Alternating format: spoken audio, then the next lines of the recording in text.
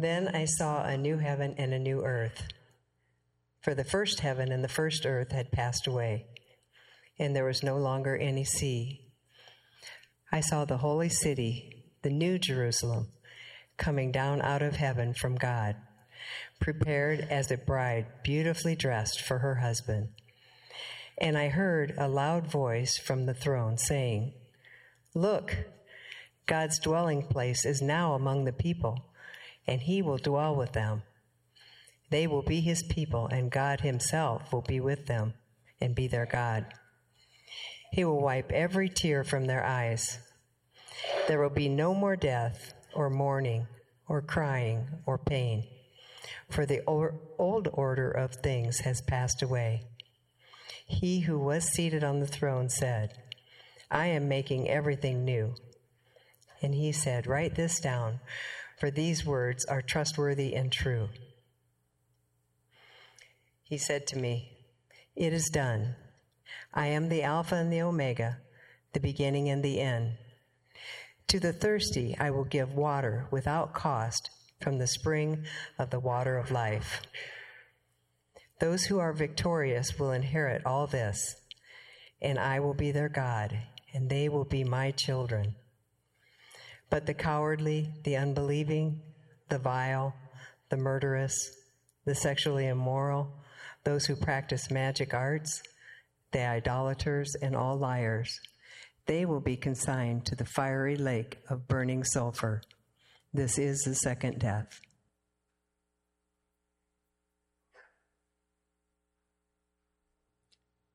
Lord, thank you for your goodness.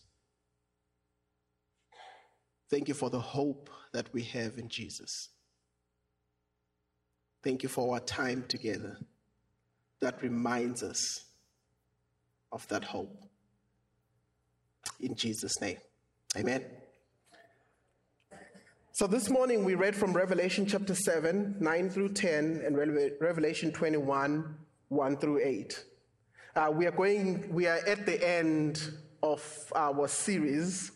We are at the end of this long time that we've had over the last few years, working on the four characteristics, the four pillars of Broadway.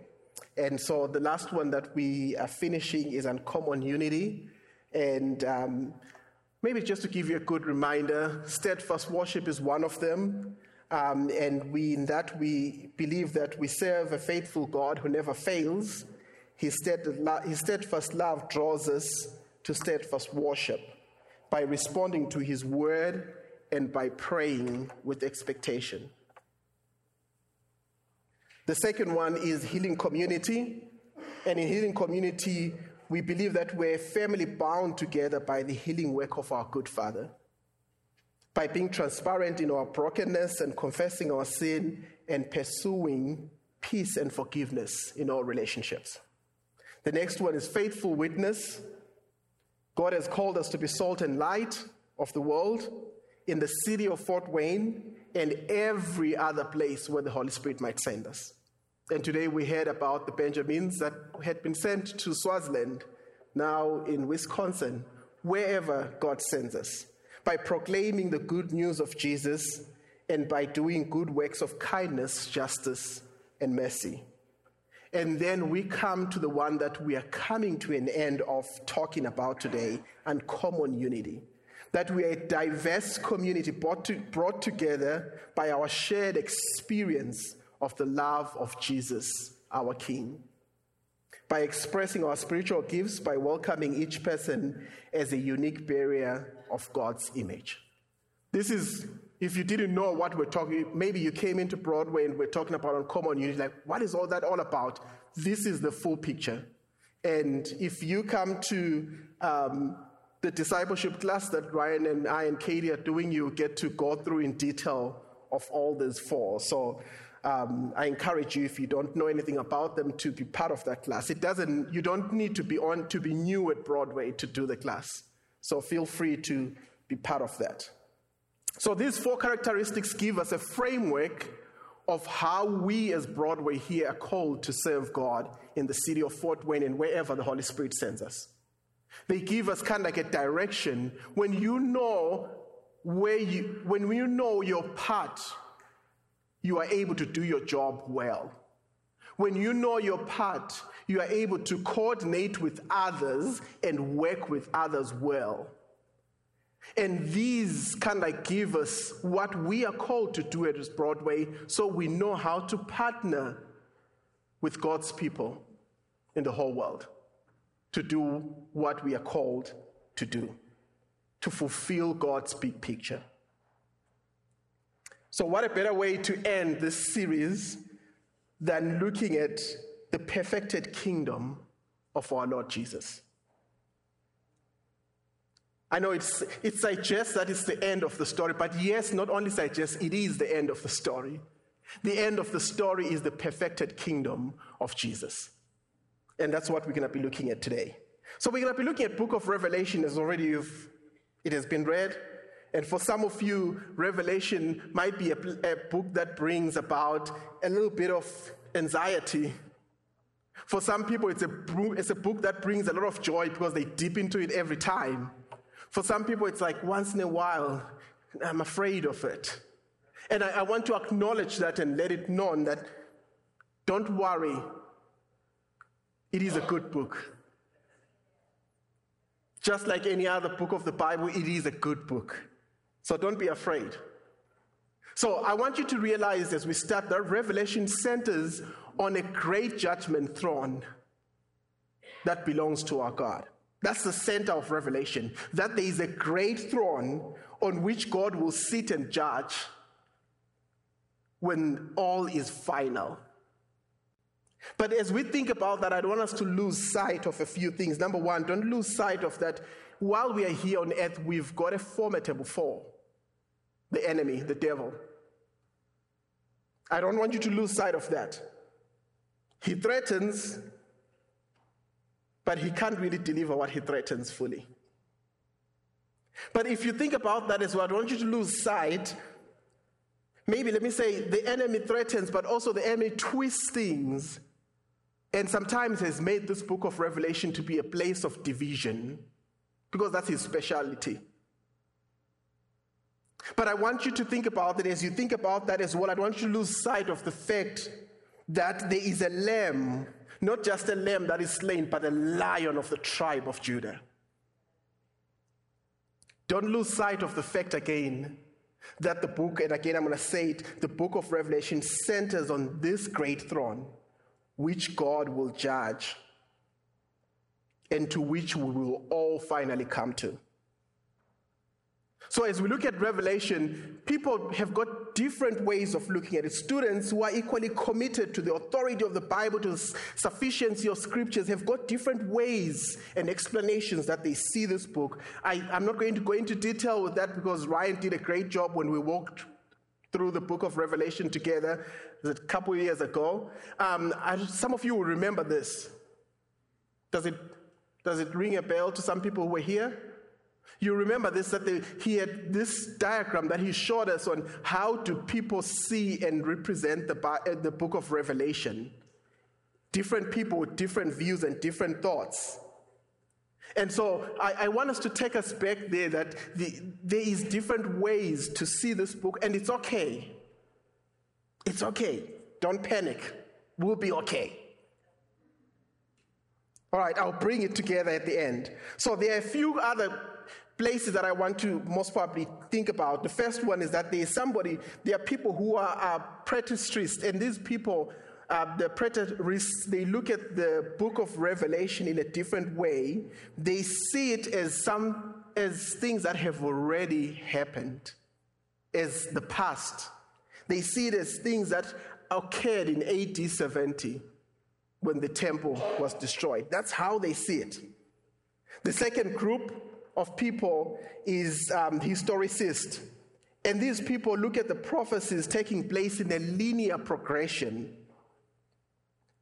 So they look at it differently, and they see it as a prophetic timetable.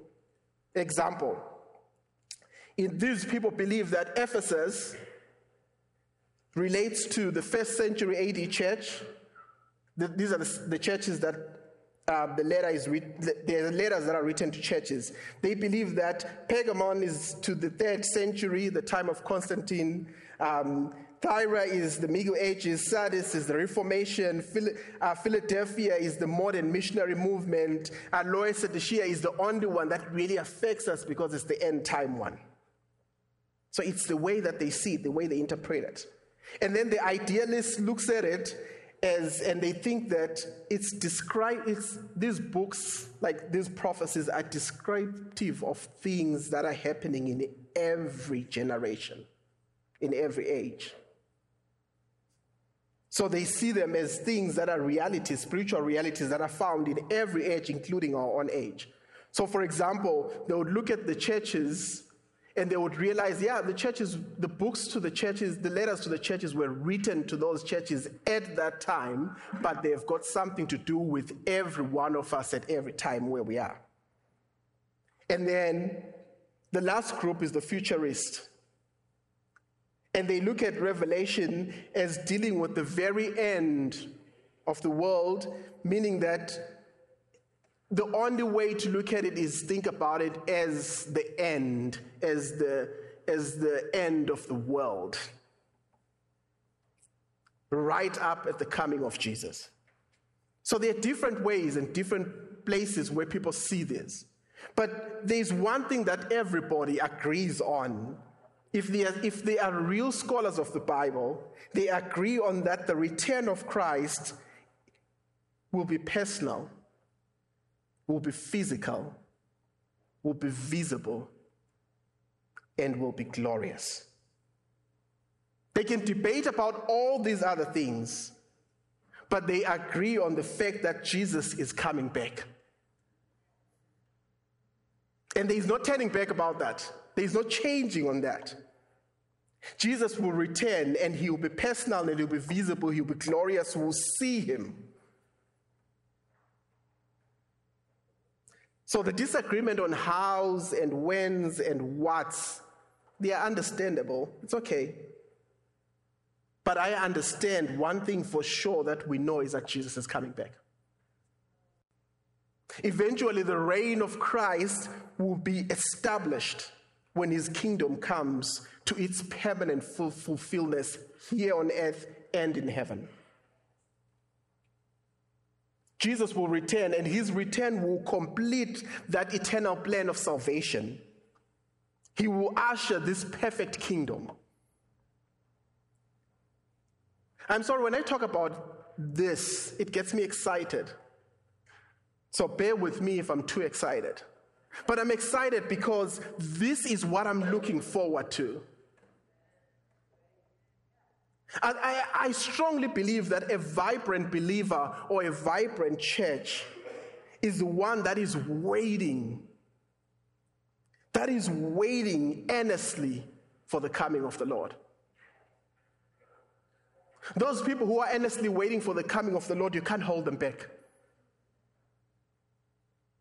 So we see in Revelation 7, 9 through 10, we saw a great multitude. We saw a number of people. It says that they were redeemed by the blood. A number of people, they cannot be numbered. It's a multitude. And it says that they are a number of people that you cannot see. And it says they are from all the nations. For me, when I think about uncommon unity, this is one of the places where it sits. The diversity here is evident. It's from all nations. But also it reminds us that this is the time when the gospel has been preached to all nations, and then the end will come. This is the fulfillment of the Great Commission. Go and make disciples of all nations. And when they say of all nations, it makes me think of two things. Number one, the gospel will be preached in all nations. And number two, that when it's preached, these nations will still keep their characteristics, their national characteristics. That's why he could tell they were from different nations. Americans, including me, now that I'm an American, our American Christianity is not just the only way to follow Jesus. Our brothers in India that are following Jesus in their way. There are brothers that are in Africa following Jesus in their way. There are brothers that are in wherever. In Australia, they're following Jesus in their way. God brings all nations together under this king called Jesus. John could tell, he knew that they were from all nations. He was not told, he could tell that they were from all nations, tribes, tongues, and languages. It tells me one thing: God loves diversity. God loves diversity. He created diversity. That's why he created 100 types of flowers, because he loves diversity. Don't stifle it. We are not supposed to be uniform. We are called to be different. Ryan and I are very different. If you haven't realized, you've got two different pastors. But we unite under the king. This is the only king who can pull diversity together and make it one thing. There is no hope of trying to bring all nations together under one sovereign king except in the kingdom of God. We would always scratch each other because I think that my way is better than yours.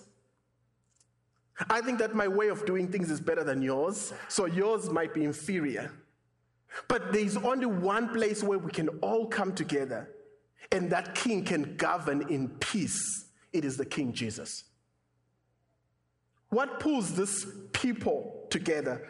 These people. A few things to note here. Number one, they are clothed in white robes. Although they are clothed in white robes, they don't look the same. The robes look the same, but they don't look the same because they could tell they were from different nations. That means they are covered in the righteousness of Jesus. They have washed. In Revelation chapter 7, it says, when he asks, who are those people? And he says to the angel, I don't know. Then the angel says to him, it's those that have washed their garments and made them white by the blood of the Lamb. Brothers and sisters, for this kingdom that we are talking about, there is cleansing that happens to be part of this kingdom. The blood of the Lamb that he speaks about speaks of cleansing. The cleansing is not a result of our own effort, because we cannot cleanse ourselves. But also I want you to note that this cleansing is not just mere forgiveness of sins, but it's also change of character. It makes us pure, white, and radiant. We only have one thing to do. We cannot cleanse ourselves. Jesus has brought the means. What we need to do is to employ the means. The kingdom that we're talking about today is a kingdom that is centered on the cross of its king. It's a kingdom that changes hearts and lives. It's a kingdom that changes beggars and makes them princes. These people that we see, they are recognized, and they recognize that God is the source of their salvation, because there they are. Salvation is not earned. It is something that God gives us freely. Second thing that we see, they are carrying palm branches. This reminds us of the triumphal entry of Jesus. The palm branch in the olden times, at that time, in the ancient Roman time, it meant victory. They were emblems of victory. This is a sign that this multitude is celebrating a great victory. There's been a conquest. The conflict is done. There is victory. The second thing that this reminds us is the idea of that they are rejoicing, carrying a harvest. Their work is done. Their sowing days says we sow in tears and we reap in joy. It's done. They've come to a place where they are reaping. Today might be a time of sowing for us.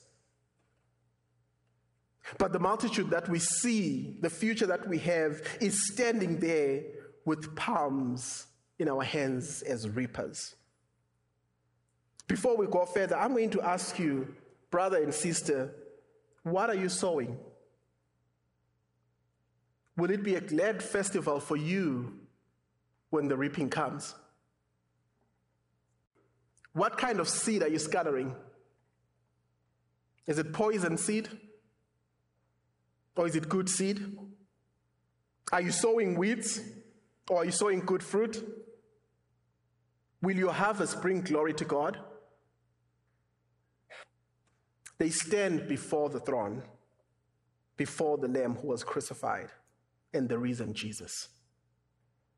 It is called the throne of divine majesty. There is a throne, brothers and sisters, and that throne is occupied by King Jesus. Before I go further, maybe ask again, are you ready to stand on that throne? Will your robe be as white as snow? Have you dipped your robe in the blood of Jesus? King Jesus offers a way to be part of this multitude. He is the only hope. Hope has a name, and the name of the hope is Jesus Christ of Nazareth. And today he is calling you and me and inviting us to be at a place where we dip our robes that are stained by sin in the blood of the Lamb and be as clean and white as snow. Only God that can take a robe and put it in red and it comes out white. That's our God. And so I'm going to ask you and challenge you, if you are here today, and we're going to take a minute here before I go on. We're going to take a minute to reflect on this. If you are here today, say you're invited or you're just visiting, or you've been here for a long time and you have never made that decision of accepting Jesus as Lord and Savior of your life, of getting that robe and giving it over and dipping it in the blood of the Lamb, this is an opportunity for you. Today is a day of salvation for you to join the multitude and wave those palm branches of victory and say salvation belongs to our God. This is an opportunity for you today. Jesus died for you and me to be saved, to be able to approach the throne without fear, but with confidence. Confidence that is not of our own, but confidence in the work that he has done for us. And I want to encourage you, we're going to take a minute here.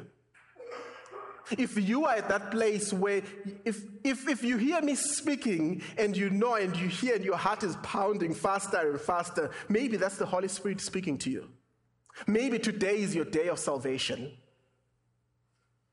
Make that decision today. So we're going to take a minute here. All eyes closed, head bowed. If you have not, there is an open invitation here. Jesus is inviting you. Your response could be coming to the altar to kneel and have somebody pray for you. Your response could be at this moment and saying, Lord Jesus, here am I. The Bible tells us in Romans 10 that the heart believes and the mouth confesses to salvation. Oh, precious is that flow that makes me white as snow. No other fount I know, nothing but the blood of Jesus.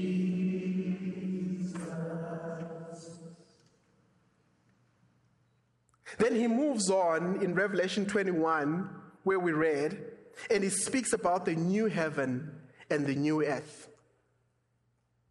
He says, I saw the new heaven and the new earth, for the first heaven and the first earth had passed away, And he goes on and he speaks about this. I want you to realize that this is not a new theory. A new heaven and new earth is an idea that has been there in Scripture for a long time. Isaiah 65:17-19 says, "Behold, I create the new heavens and new earth. The former things shall not be remembered or come to mind. But be glad and rejoice for what I create. Behold, I create Jerusalem as a rejoicing and her people a joy." 2 Peter 3:12-13, he says, "Looking for and hastening for the coming of the day of the Lord, because of which the heavens will be dissolved, being on fire, and the elements will melt with fervent heat. Nevertheless, we, according to his promise, we look forward to a new heaven and a new earth in righteousness, in which righteousness dwells." That's 2 Peter 3. The word that is used here for new heaven and new earth is a Greek word, kainos. Kainos does not speak of something that is new in time. It speaks of something that is new in character, something that is fresh, something that is different. The word neos that is used when we speak about something that is new in time, that is young or whatever, is a different word that is used here. So this heaven and earth that we see that is new, I propose that it is a better heaven and a better earth because it has been perfected by the King. He created, we messed it up, and he perfects it. They speak about, I want us to see these new things that are being talked about. One of the few new things that is exciting me is that I believe that there will be a new temple. It says the tabernacle of God is with men and he will dwell with them. God desires to live in close relationship with his people. That's the purpose of people, that we would live with God and enjoy him. The greatest glory of heaven is the fulfillment and the restoration of what was lost in the fall. And that's our relationship with Jesus. So some people would say, but Revelation 21:22 says there is no temple. I did not see a temple in this city. The explanation is very clear for me when I look at it. In the past, people built temples for God to live in. But there will be no temple because God's presence will be everywhere. When we get to heaven, we won't need to go to a special place to meet with God. He will be with his people daily, every time, in person. At this point, we know that his Holy Spirit is everywhere and is in us, but there will be a visible presence of God everywhere. The Bible tells us that in that city there will be no need for the sun to shine. He will be here in person. There will be no need to have a place to go to because every place will be holy. His place and our place will be the same place. In this new creation that God speaks of here, the one who sat on the throne says, "Behold, I make all things new." It is the consummation of all the renewal that God has been doing. It began from day one when God created. Perfect. And then sin came and caused decay. And each time, God has been perfecting. And the purposes of all this perfection will come when the new heaven and the new earth are in place. What are the 4 different ways that I find that God will make things new? Number 1, spiritually and morally will be made new. It's easy to think about that because we're like, yeah, it's a spiritual thing, will be made new spiritually. I like what Joni Erickson says. She's a lady who's in a wheelchair all her life. And she says, I'll read this quotation because this was really good for me when I read it. She says, there are a lot of people who say to me, "Johnny, being in that wheelchair, I bet you can't wait for heaven." But don't assume that all I ever do is dream about springing out of this wheelchair and jumping and dancing and kicking and doing aerobics. No.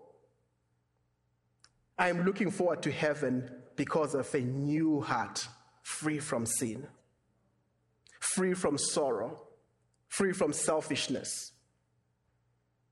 That beats everything, including having a new body any day. The second way that God is going to make things new is the physical body. Man, I won't be needing to hold on the pulpit. I was saying to my daughter yesterday, I'll have new knees. I'm excited for new knees. Our final hope is not a disembodied spirit in heaven. It is a new body, a body like Christ's body. Why do I say that? Philippians 3:20 and 21 says, our commonwealth, other version says, our citizenship is in heaven, from which we await a Savior, the Lord Jesus Christ, who will change the body of our lowliness to be like the body of his glory. It's a new body that would never die again. It's a new body that would not have the aches and pains of the body that we have. Tanya will have new knees, my friend. Praise Jesus. God will make all things new. Another thing that we see that God will make new is creation itself. Verse 1 says, I saw a new heaven and a new earth, for the first heaven and earth had been passed away, and the sea was no more. And then the last and one of my favorite things is a new relationship with God. Verse 3 tells us, I heard with a loud voice from the throne saying, behold, the dwelling of God is with men. He will dwell with them. They will be his people, and God himself will be with them. Our relationship will come to that place where God's place and our place are the same. This creation and this new creation for me is worth waiting for. It's not just my soul and my body that will be renewed, but everything, including the environment around us. Praise God for that. And as we think about that, I want us to realize that we are citizens of that age where everything is new. If you are in Christ Jesus, you are a citizen of that age. Colossians 3:1-4 says, if then you are raised with Christ, seek the things that are above where Christ is seated at the right hand of God. Set your minds on things that are above, not on things that are on the earth. For you have died, and your life is hid in Christ. When Christ, who is our life, appears, you will also appear with him in glory. In other words, as we are here as believers, we need to set our minds on that age to come. On that renewed, refreshed age to come. I want us to ponder on this greatness of this age that is coming. C.S. Lewis says this, aim at heaven and you'll get earth thrown in. Aim at earth, you'll get neither. Sometimes we think about people who think about heaven, we look at them and we think about, oh, they must not be very intelligent because they are always thinking about heaven. They should not be that intelligent. But I want to challenge that because one of the most intelligent people, not only C.S. Lewis, but think of all the people that have written in the past that are believers. Go back and read Augustine of Hippo. Go back and read and see what they say about heaven. Heaven is a goal for them. Let us not forget that our goal is heaven. We are so comfortable here on earth, and we've got so much power that we seek and we get here on earth that we get satisfied with this. This is not it. We have a better place that we are called to, where we are going to be with the Lord forever. Paul says these afflictions of this moment are not worthy to be compared with the glory which shall be revealed in us. We have a glory that will be revealed in us. You've heard people say that, oh, so-and-so is so heavenly minded that they are no earthly good. I think I differ. And C.S. Lewis differs. This is what C.S. Lewis says. If you read in history, you will find that the Christians who did the most for the present world were those who thought most of the next. The apostles themselves who laid the foundation for the conversion of the Roman Empire, the great men who built up the Middle Ages, the English evangelicals who abolished slave trade, all left their mark on earth precisely because their minds were occupied with heaven. Believers, remember, we have a heaven to go to. It's not what we hear, Lord. Our songs and everything most of the times are about here, how we enjoy being here. We haven't experienced what enjoyment means. We are going to experience it fully when we stand before the Father. I encourage you to be that person that is focused on heaven. Our destiny is glorious. There is no runner who runs a race not focusing at the end of the line. They don't focus on the things that are around them. They are focused on what they're going. If they kept looking at the others that are running with them, they would lose the race.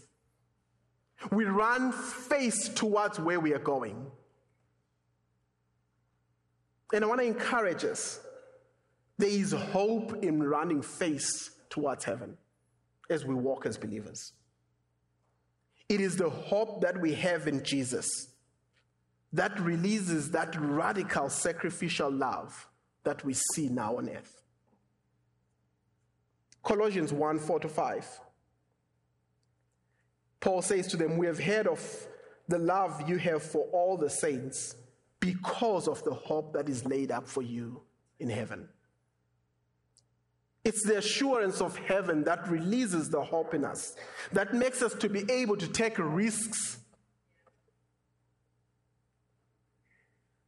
to a point where people ask us, why do you do this? What is the reason for your hope in this? And then we are able to tell them. If we lose our sight of a perspective about heaven, then when trouble comes and challenges come, we won't be able to stand. When our focus is, we have a perfect God who's sitting on the throne, who's sovereign. When things come, we are not challenged because we know. There might be, yes, they will be challenging, but they're not going to put us on our knees. Do you have such hope, church, today? The hope of the beautiful city. The hope of a new relationship with Jesus. The hope of a new city that is clothed as a bride, ready for the bridegroom. Is your love today, as you walk today, what is fueling the love that you have today and the work that you are doing today as a believer? I hope that is fueled by the hope that we have of heaven. The hope is Jesus. And as we do this today, I want us to go into communion together. But before we go into communion, I want to just say this. The reason why I want us to go into communion is because we are hoping to be part and parcel of that great banquet in heaven. And this reminds us, blessed are those that are invited to the banquet. And we are invited. Christ has invited us. By the tearing of his body, he has invited us. So that at the end, we are part and parcel of that banquet. In Matthew, when Jesus was doing communion with his disciples, he told them at the end that I will not drink this until we come to the kingdom together. We are invited where the 24 elders are falling down, throwing throwing their crowns down before the throne. We are invited to be there. Blessed are those who are invited to the wedding supper of the Lamb. And that's you and me. If you've accepted Jesus as Lord and Savior, that's you and me. And today as we take communion, I want us to consider, there's a song that has been in my heart and I'm going to have to play that. But before we do that, I'm going to read the lyrics to you because I want you to consider as you come forward, pick your communion elements, go back and sit down with it. And as you sit down or as you stand in the line to come forward, I want you to consider as you hear these words that there will be a time where there will be no weeping, there will be no pain. These are the lyrics of the song. It says, on the day when I see all that you have done for me, when I see you face to face, how I long for that. They're surrounded by your grace. All my fears will be swept away in the light of your embrace. When your love is all I need, and forever I am free. Where the streets are made of gold, in your presence healed and whole, let the songs of heaven rise to you alone, because there will be no weeping, no hurt, no pain, no suffering, because you hold us then. No darkness, no sick, no lame, because you are holding us then. It says, in this life I will stand through my joy and my pain, knowing there is a greater day. There is a hope that never fails, where your name is lifted high, and forever praises rise. For the glory of your name, I am believing for that day. When the wars and violence cease, when creation lives in peace, let all the songs of heaven rise to you alone. And for eternity, all my heart will give all the glory to your name. There will be no pain, no hurt, no suffering, no darkness, no sick, no lame, no hiding, because we'll be in his presence all the time.